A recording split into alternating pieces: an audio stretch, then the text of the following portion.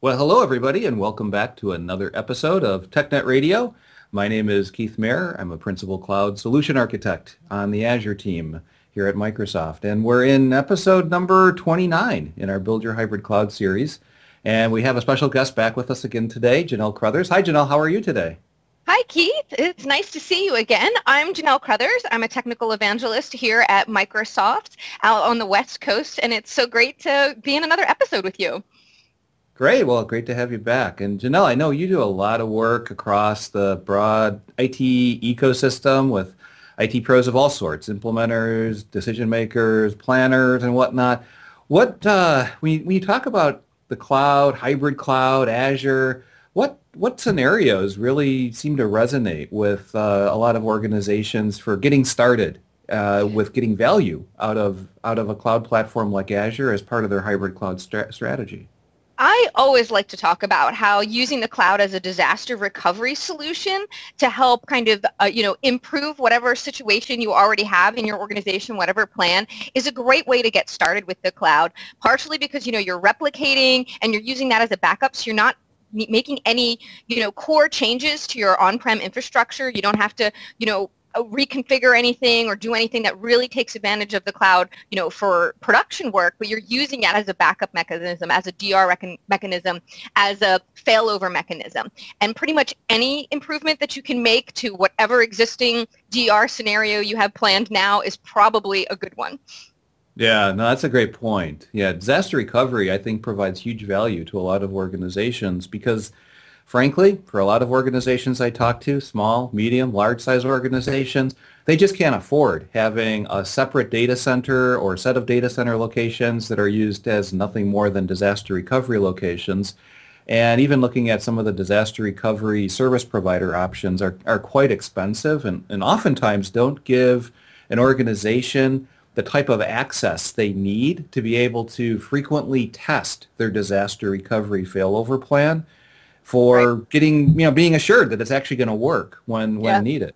Yeah, and a Yeah, lot of people are definitely. still using that dusty old binder, of Right. of plans that you don't know whether they still work or any of that. So being able to put in any level of automation or any level of, taking the human element out of it is an improvement.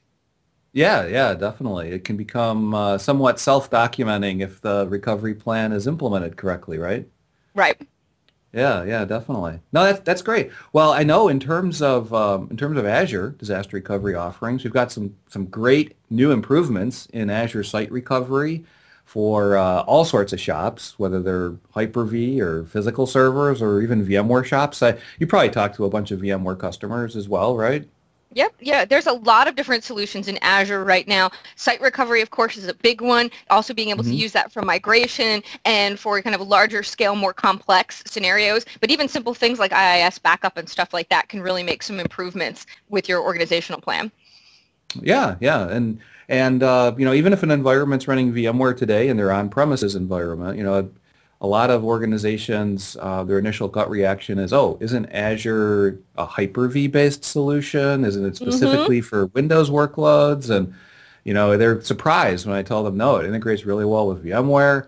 Even if whether you're running Windows or Linux VM workloads, it works really well, and they're happy about it. Now, you had mentioned, in addition to disaster recovery, you had also mentioned migration as an option using ASR. How would that work for an organization if they wanted to Oh, use I for mean, migration?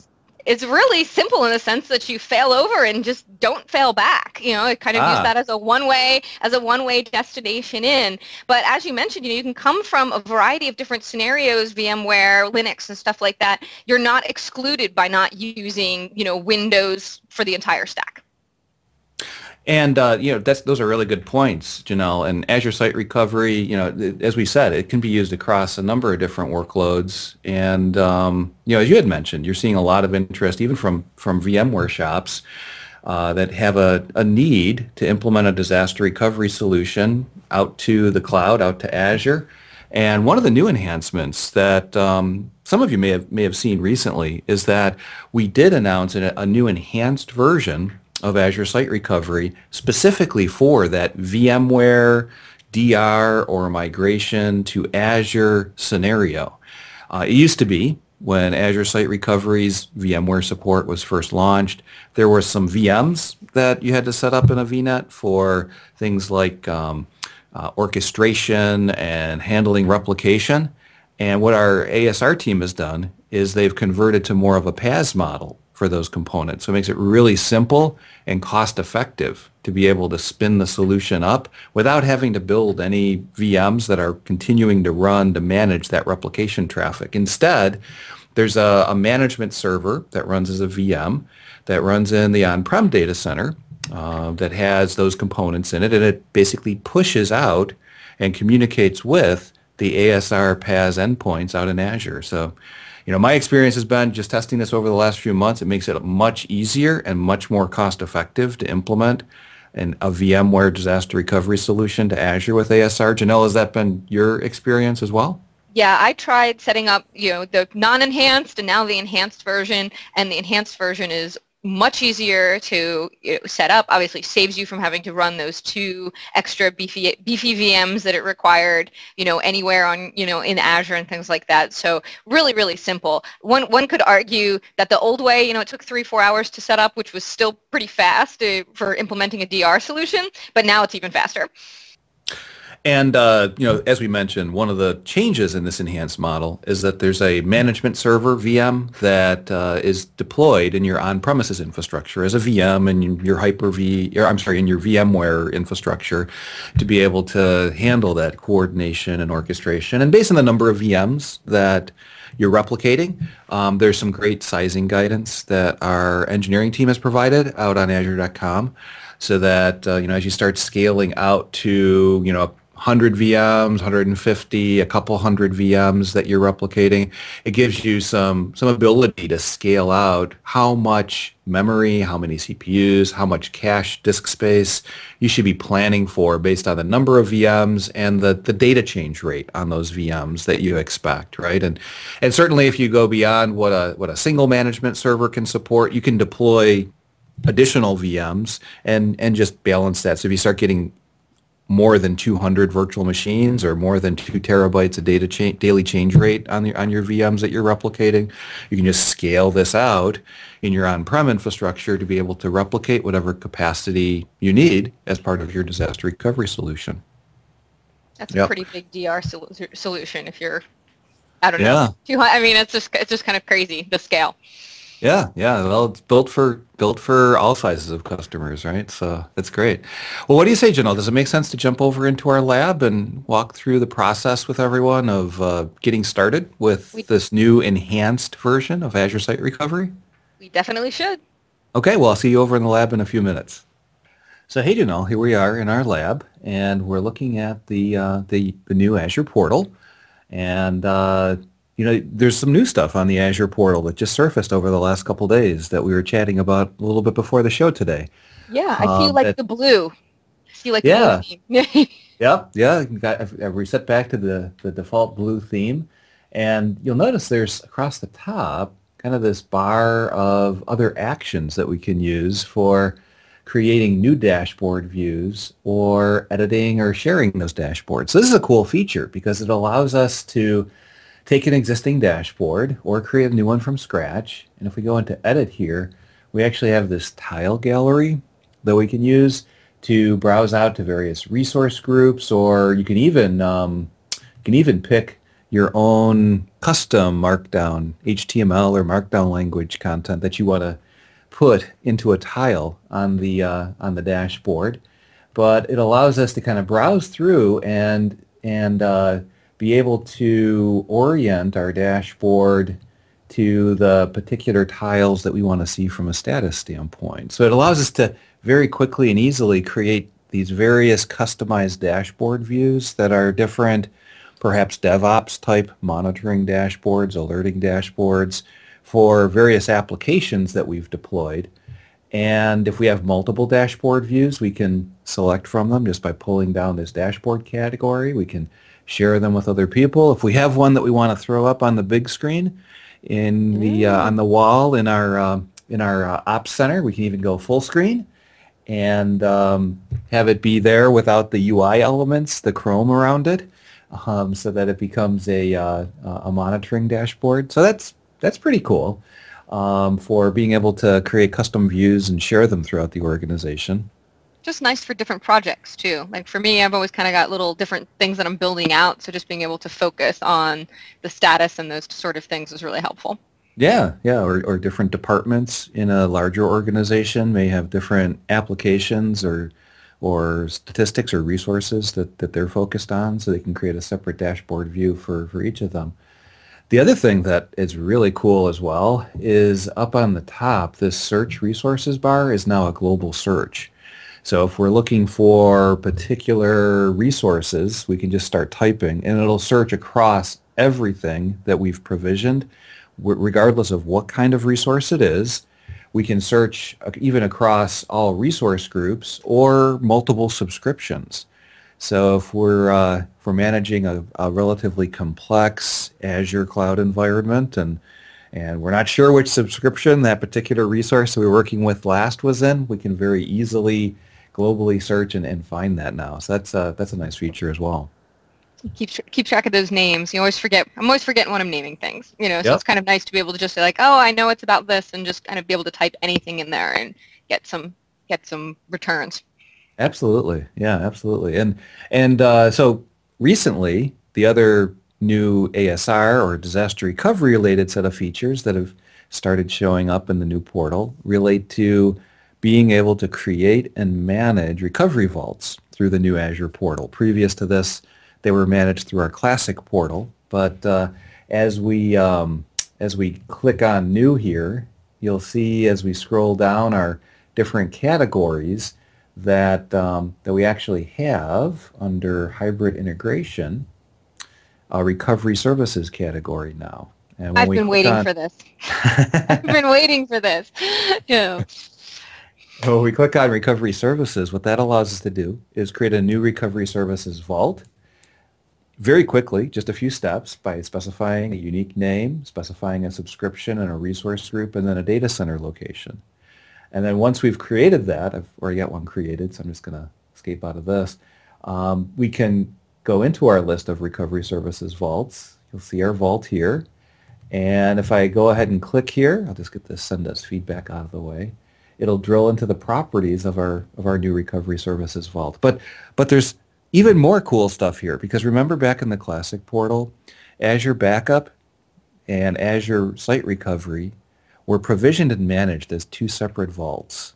And Right. what we've done now in bringing this to the new portal is we've actually combined the backup and disaster recovery capabilities of Azure Backup and Azure Site Recovery under a common vault configuration, which makes a lot of sense to me, right? Because most organizations, as part of their business continuance planning, they have disaster recovery needs to be able to quickly fail over key applications, but then they still have historical backup needs as well that they need to manage. So it just makes it easy to manage from within a single vault configuration in Azure, in the Azure portal. And we'll see here that right on the Essentials tile, we've got a few VMs that we're backing up, 4 of them, and some replicated items. So it allows us to keep track of that as well as our overall health across all of that stuff right from a common portal.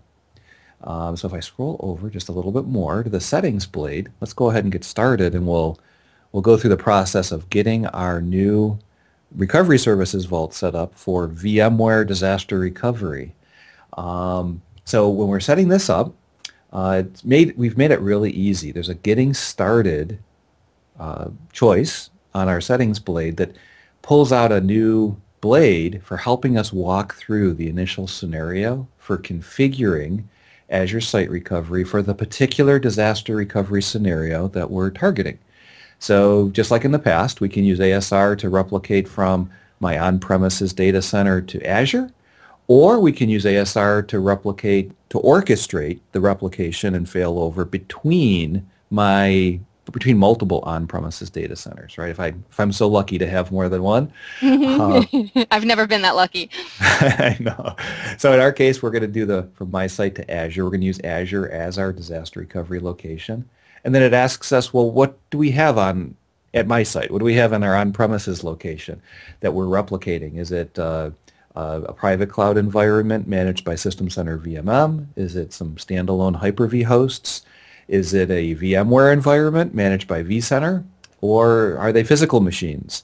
And so we'll say vCenter is our scenario, right? And as soon as we select that as our scenario type, now what it does is it pulls up additional choices on our Getting Started blade that walks us through step 1 through 5 of adding in the components that we need. So under servers, we need to add in a configuration server. I've already got one here, but what I did previously is I just hit the plus button and I stepped through this process of making sure that my on-prem firewall had outbound access to the URLs that it needs access to for orchestrating and replicating up to Azure Site Recovery. And then remember that config server we talked about a little earlier is actually an on-prem VM that runs in my VMware environment. So I built that with as a Windows Server 2012 R2 plain vanilla VM. And then we need to install the Azure Site Recovery config server and process server and master transport server components on that VM. So there's an easy download to do that. We can also download our Vault registration key, which is sort of the credentials that our config server will use for authenticating and registering to the Azure Site Recovery Vault. So I'm just going to switch over into the VM that I've set up for running that config server. And I've already downloaded the bits and downloaded the Vault registration key. So you can kind of walk through that process and you can see how streamlined it really is. I really like how nicely they put the instructions into the blades now, as opposed to what we had with V1. You really had basically a big document that you might as well, print out and step through. The steps are really nicely integrated into the portal. Yeah, it's very straightforward. They've done a great job at unifying all of the setup requirements for what could otherwise be a relatively complex configuration and making it very straightforward. So here we are inside the VM in my on-prem environment that I'm going to use as the config server, and I've launched that Azure Site Recovery Unified Setup. And so I'm going to use the first choice, the install config server and process server. The second choice would be used, remember we were looking at the sizing of management servers a little earlier, and we said we could scale out to multiple if we had more than a couple hundred VMs. The second choice is used to add additional process servers for a scale out deployment when you have lots of VMs that you're replicating. And then the next tab is going to ask me to accept the license for installing MySQL. That's the behind-the-scenes database that the config server uses. It'll automatically install that. It'll make sure the server is connected to the internet because it has to. It has to be. It has to make sure it has to make sure that it can reach your Azure Site Recovery Vault, right? So I'm good there. And then it'll go through the process of looking at requirements and prerequisites. And it'll make sure that the supported operating system, the time sinks in check. It'll look at free space. We recommend 600 gig or more of free space for cache on the config server VM. I've got a little bit less than that, so mine can go up as a warning, but it'll still let me continue. It'll ask us for the initial password information for MySQL, for the root password and the database SV Systems user password. So go ahead and enter those in. And click Next. It'll ask are we looking to protect VMware VMs? And the reason it's asking me this is the same unified installer is also used for physical servers on-prem. So it's trying to figure out, is this a VMware environment that you're protecting through this config server out to Azure Site Recovery, or is it a physical server? If I say yes here, if I check that box and click Next, it'll check to make sure that the vSphere CLI the Power CLI is installed because that Power CLI is what the config server uses when it has to talk to your VMware environment for setting up replication, checking the status of VMs, if you're failing over gracefully, for stopping the VMs and beginning the failover process, all that good stuff. And this unified experience is also a big improvement over the unenhanced version of ASR. You had to download different components for each different server and step through those and things like that. So this nice unified setup really does make it easy. Yeah, it's super easy now. It'll ask me for my install location. I'm going to put it over on the D drive of my machine. Normally we put it on that whatever drive we have the most disk space on. As we mentioned, for a production environment, we recommend 600 gig or more of cache space. It'll ask me to confirm my network interface card and port information, and then that vault registration key that I downloaded as a file. It'll ask me to browse out to that file, plug it in here, and it'll use that to register the vault. After that, it goes and installs all the components that I just answered questions for. It only takes about 5 or 6 minutes or so. It's pretty quick. And then at that point, it'll bring me to a tool, a utility that I can use for adding my account information. And so this account information are user credentials that the config server will use for either authenticating to your VMware environment. So you can plug in a user account that has vSphere administrator credentials. If you want to limit it just to the minimum permissions necessary for the config server user account, out on our azure.com documentation page, that's linked at the bottom of our screen today that everybody's watching this video on. They have great information, very detailed information about the specific permissions that are required. But we'll go ahead and add that in. And the other type of account that could be used is for the VMs that you're protecting. Through ASR, there's a small agent that gets pushed into those VMs. And if you want to have ASR programmatically push it through the config server needs to know how to authenticate with local administrator access to install that. So if it's a Windows VM that you're protecting, you can add an account that can authenticate to each of your Windows VMs as a domain or local admin account. If it's a Linux VM that you're protecting, then you can add in another account with your Linux root equivalent credentials. And the config server stores all of that locally, so it's not pushed up to the cloud. You don't have to worry about exposing any of those credentials. It all stays on-prem with the config server itself, so it's safe and secure from that standpoint. The next thing we can do is we can actually drop into the Azure Backup tool, which is also installed to the desktop as part of the installation process. Although we're not using Azure Backup as part of Site Recovery to actually do the backup, there's some common properties that we can use to configure proxies that are common to Azure Backup and Azure Site Recovery if we're using a proxy server to connect to the internet from our on-prem location. Or if we want to do bandwidth throttling. So if we're concerned about how much traffic is going out to Azure Site Recovery during the day, we want to limit that down to a smaller amount to preserve some of the bandwidth for other applications. We can enable bandwidth throttling for a period of time during our day as well, and then open it back up at night and let everything just flood through. So we've got some little bit of additional customization that we can do. Once we've got our... I was going to say nice that it uses the same mechanism so that you don't end up in a situation where, one configuration is trying to compete with another from different tools. Yeah, absolutely. And after we've got our config server set up, then back over in the Azure portal, we should see the config server name and its connection status and the time that it did its last heartbeat out to Azure Site Recovery to make sure that it continues to have a healthy connection. And if we just click on that and drill into the properties of it, you'll see the status of the config server's health. Processor queue, CPU utilization, memory utilization, free space, are all the services running? So it's a really nice just quick check to make sure everything on your config server is going well.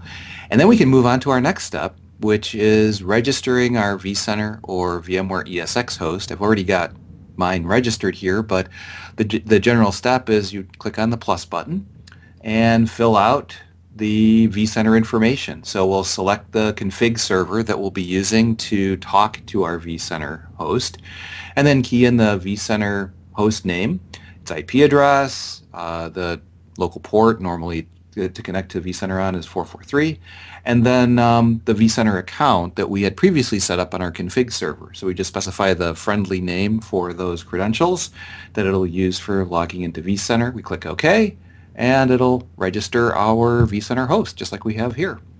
Once we've done that, the last step before we start actually replicating VMs is just to set up a replication policy. So for our replication policy, we can add one in, and it allows us to fill out some basic parameters for our RPO threshold in minutes. So this is used for monitoring the health of each replicated VM that we're replicating to make sure that we're replicating frequently enough that we're maintaining whatever RPO threshold we have here for our recovery point objective. So by default, that's 30 minutes.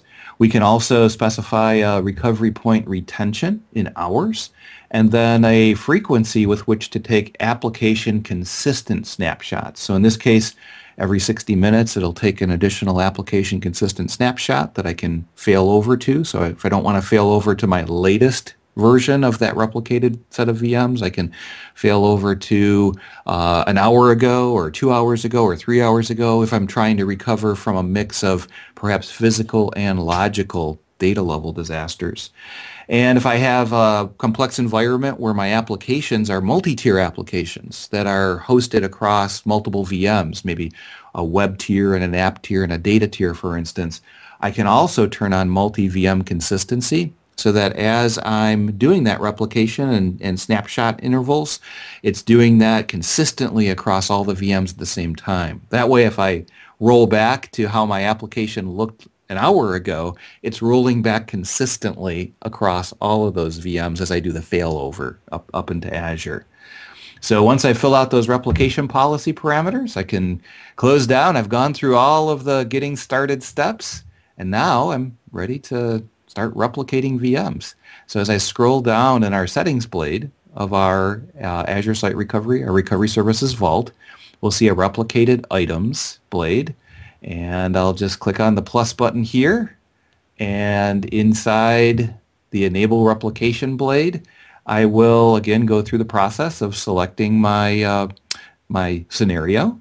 So I'm going to be going from my site to Azure, from vCenter hosts that are on-prem, from my config server. It will then go through and enumerate all of the vCenter hosts that my config server has registered. I can select my Azure subscription that I wish to replicate to.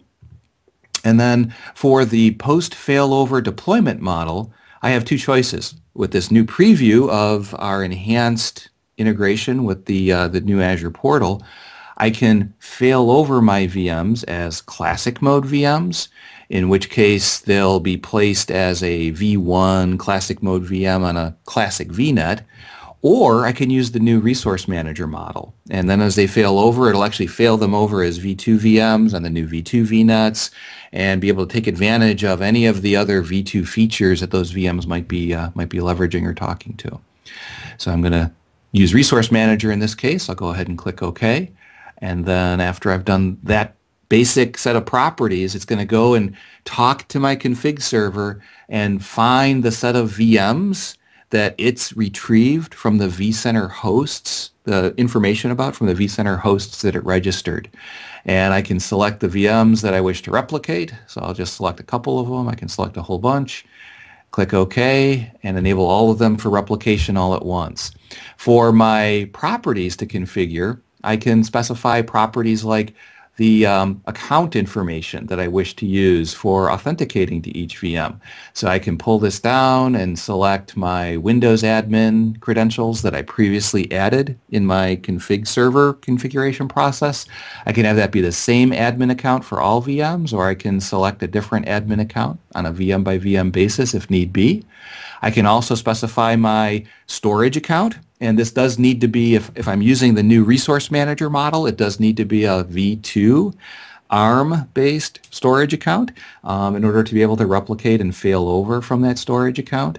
And then if I had multiple data disks on my source VMs, but I wanted to exclude some of those data disks from replication, I could do that as well. It's grayed out in my case because each of the VMs that I've selected has just a single OS disk associated with it. But that's a really useful feature because we've gotten lots of customer feedback that oftentimes in the on-prem world, you may have VMs that have data disks that are used for temporary scratch type information, or they might be used for local backups that are only referenced when you're doing a item level restore or a file or folder restore, for instance.